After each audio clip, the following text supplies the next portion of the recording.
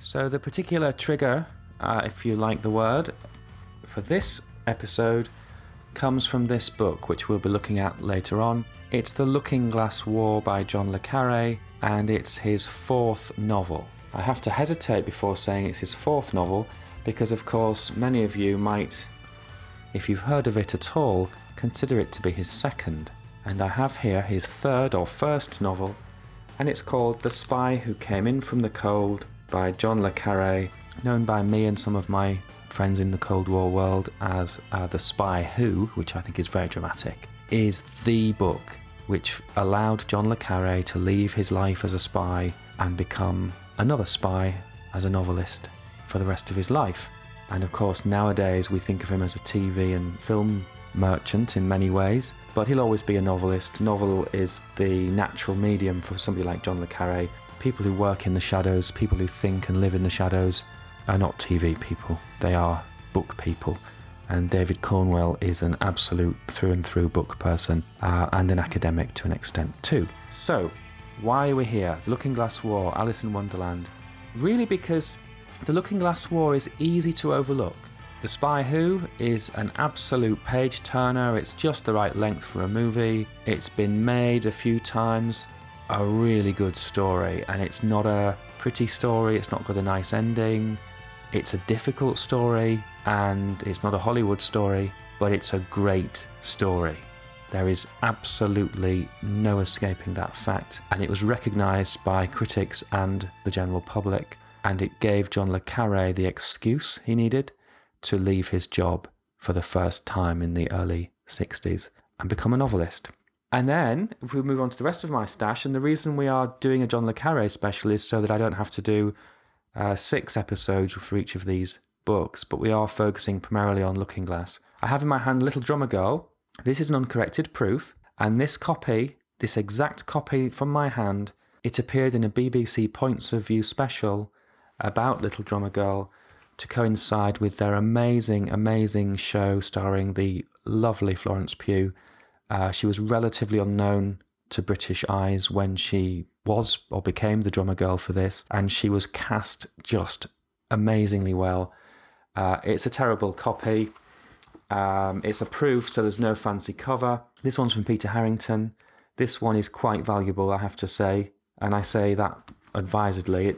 I don't have a budget, but given that I don't have a budget, this is a solid piece of book. The spine's faded, there's fading to the cover, but it's a pre-publication uncorrected proof, which is comparatively rare. You can pick these up easily enough, but they're not cheap. And then we come on to another Peter Harrington special, The Secret Pilgrim by Hodder and Stoughton 91 in octavo, and this is an uncorrected proof, but it has the hardback dummy dust jacket on it. Net price was $14.95 back in 1991 when this was supposed to be coming out. I think it did come out then. There is a bit of rubbing to the dust jacket. That's fine. I can live with that. Because of the way it's done, it looks like it's actually part of the design. There's no problem for me there. This is a proof. It's been well used. It's in good condition. There's no foxing or anything. It's too new. It's about half the price. It's about half as much as Little Drummer Girl, but it looks twice as good on the shelf. And you might have heard this one. This is stuck to the desk a little bit. This is a Peter Harrington special as well. These were two very generously discounted for me.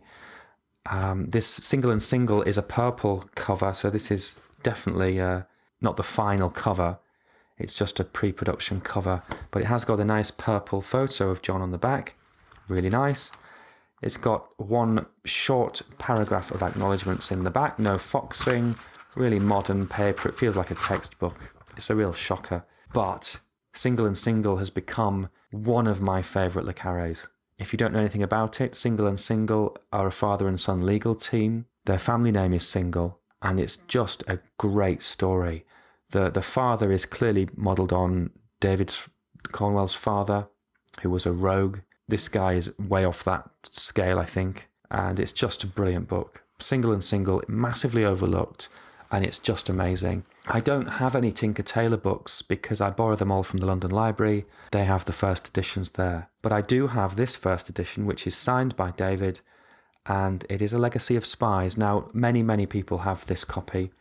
This is a tipped-in, what's called a tipped-in thing, which means that the sheets are stacked up individually and signed by John and then glued into the book after it's been produced, which is a real horrible thing to do, but it's a way to get large numbers of signed copies out into the market, which means that this is not valuable, but it is in mint condition.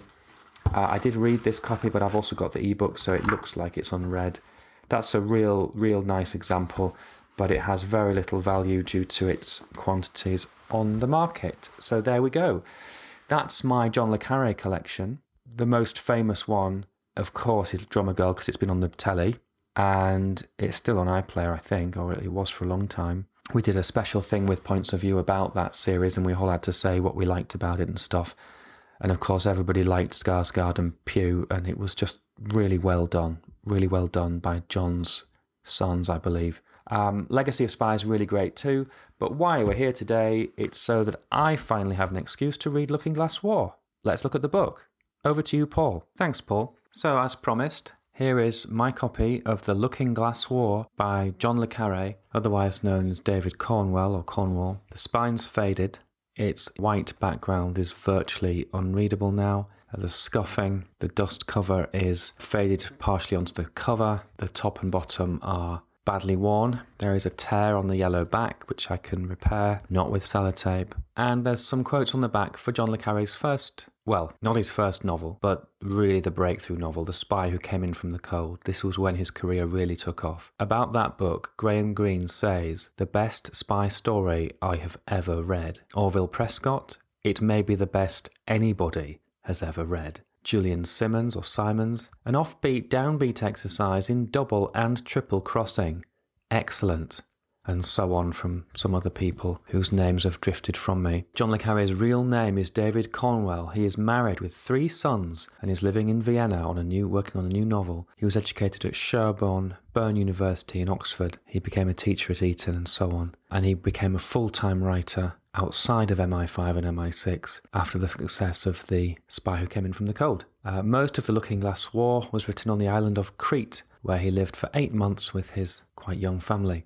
So this is the book, the second album in many ways, the difficult second album, because le Carré now is seen as a writer. He's left the espionage world behind fully, irrevocably actually, and he's got to write a follow-up to a really great bestseller, a really nice spy Berlin Cold War, Berlin Wall story. And he's come up with this, The Looking Glass War, which references Alice in Wonderland, so we've got to look out for Alice. So some quotes from the other side of the dust cover. "Snow covered the airfield. It had come from the north in the mist, driven by the night wind smelling of the sea. There it would stay all winter, threadbare on the grey earth, an icy, sharp dust, not thawing and freezing, but static, like a year without seasons."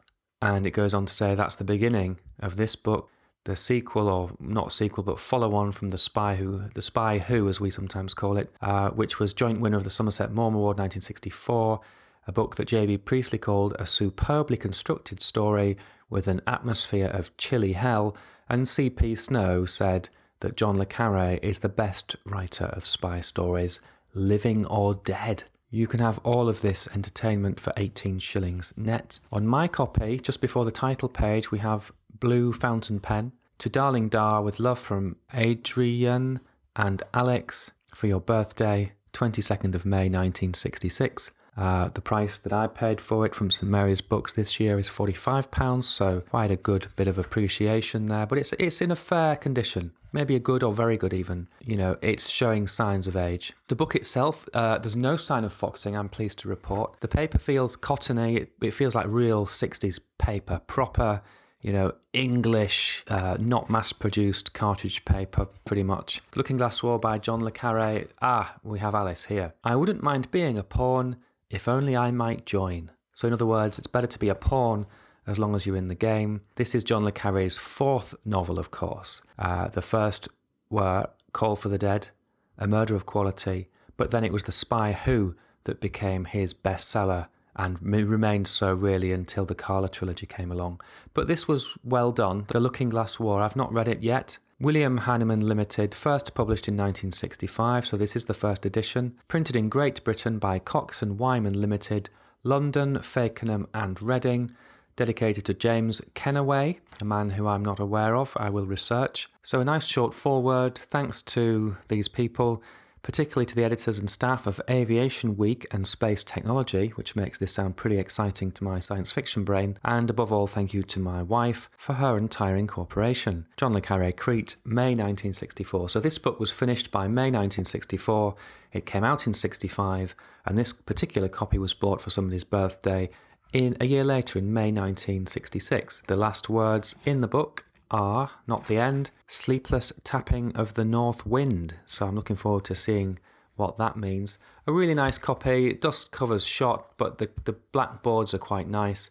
It's got an inscription mentioning 3 people that I've never heard of. It's really nice. So I'd just like to add this short note about the dedication from Looking Glass War to a man called James Kennaway, a Scottish novelist and screenwriter who died at the age of 40 shortly after the Looking Glass War was published. At the time John le Carré was writing the book, he'd become friends with James and his wife Susan, and they spent a lot of time together. They went to the cinema together, and on one particular evening they were sitting either side of Susan, and they were watching a Truffaut movie called Jules and Jim, which is about 2 men friends who fall for the same woman. And in fact, John le Carré did fall for James's wife, Susan. This anecdote is mentioned by Adam Sisman in his memorable and recent biography of John le Carré, a strongly recommended book. And it shows that there is potentially a whole story, a whole other book behind just a couple of words from the Looking Glass War, and those 2 words are James Kennaway. And that's what I like about this podcast, is it forces me to learn things that I perhaps wouldn't have checked on if I hadn't had a good excuse. And finding out who on earth James Kennaway was is an interesting story. There's a lot more material in the show notes and on the website, which I invite you to look at. And I think it's worth thinking about. Even the dedication of a particular book can unveil or disclose a lot about the life and times of the writer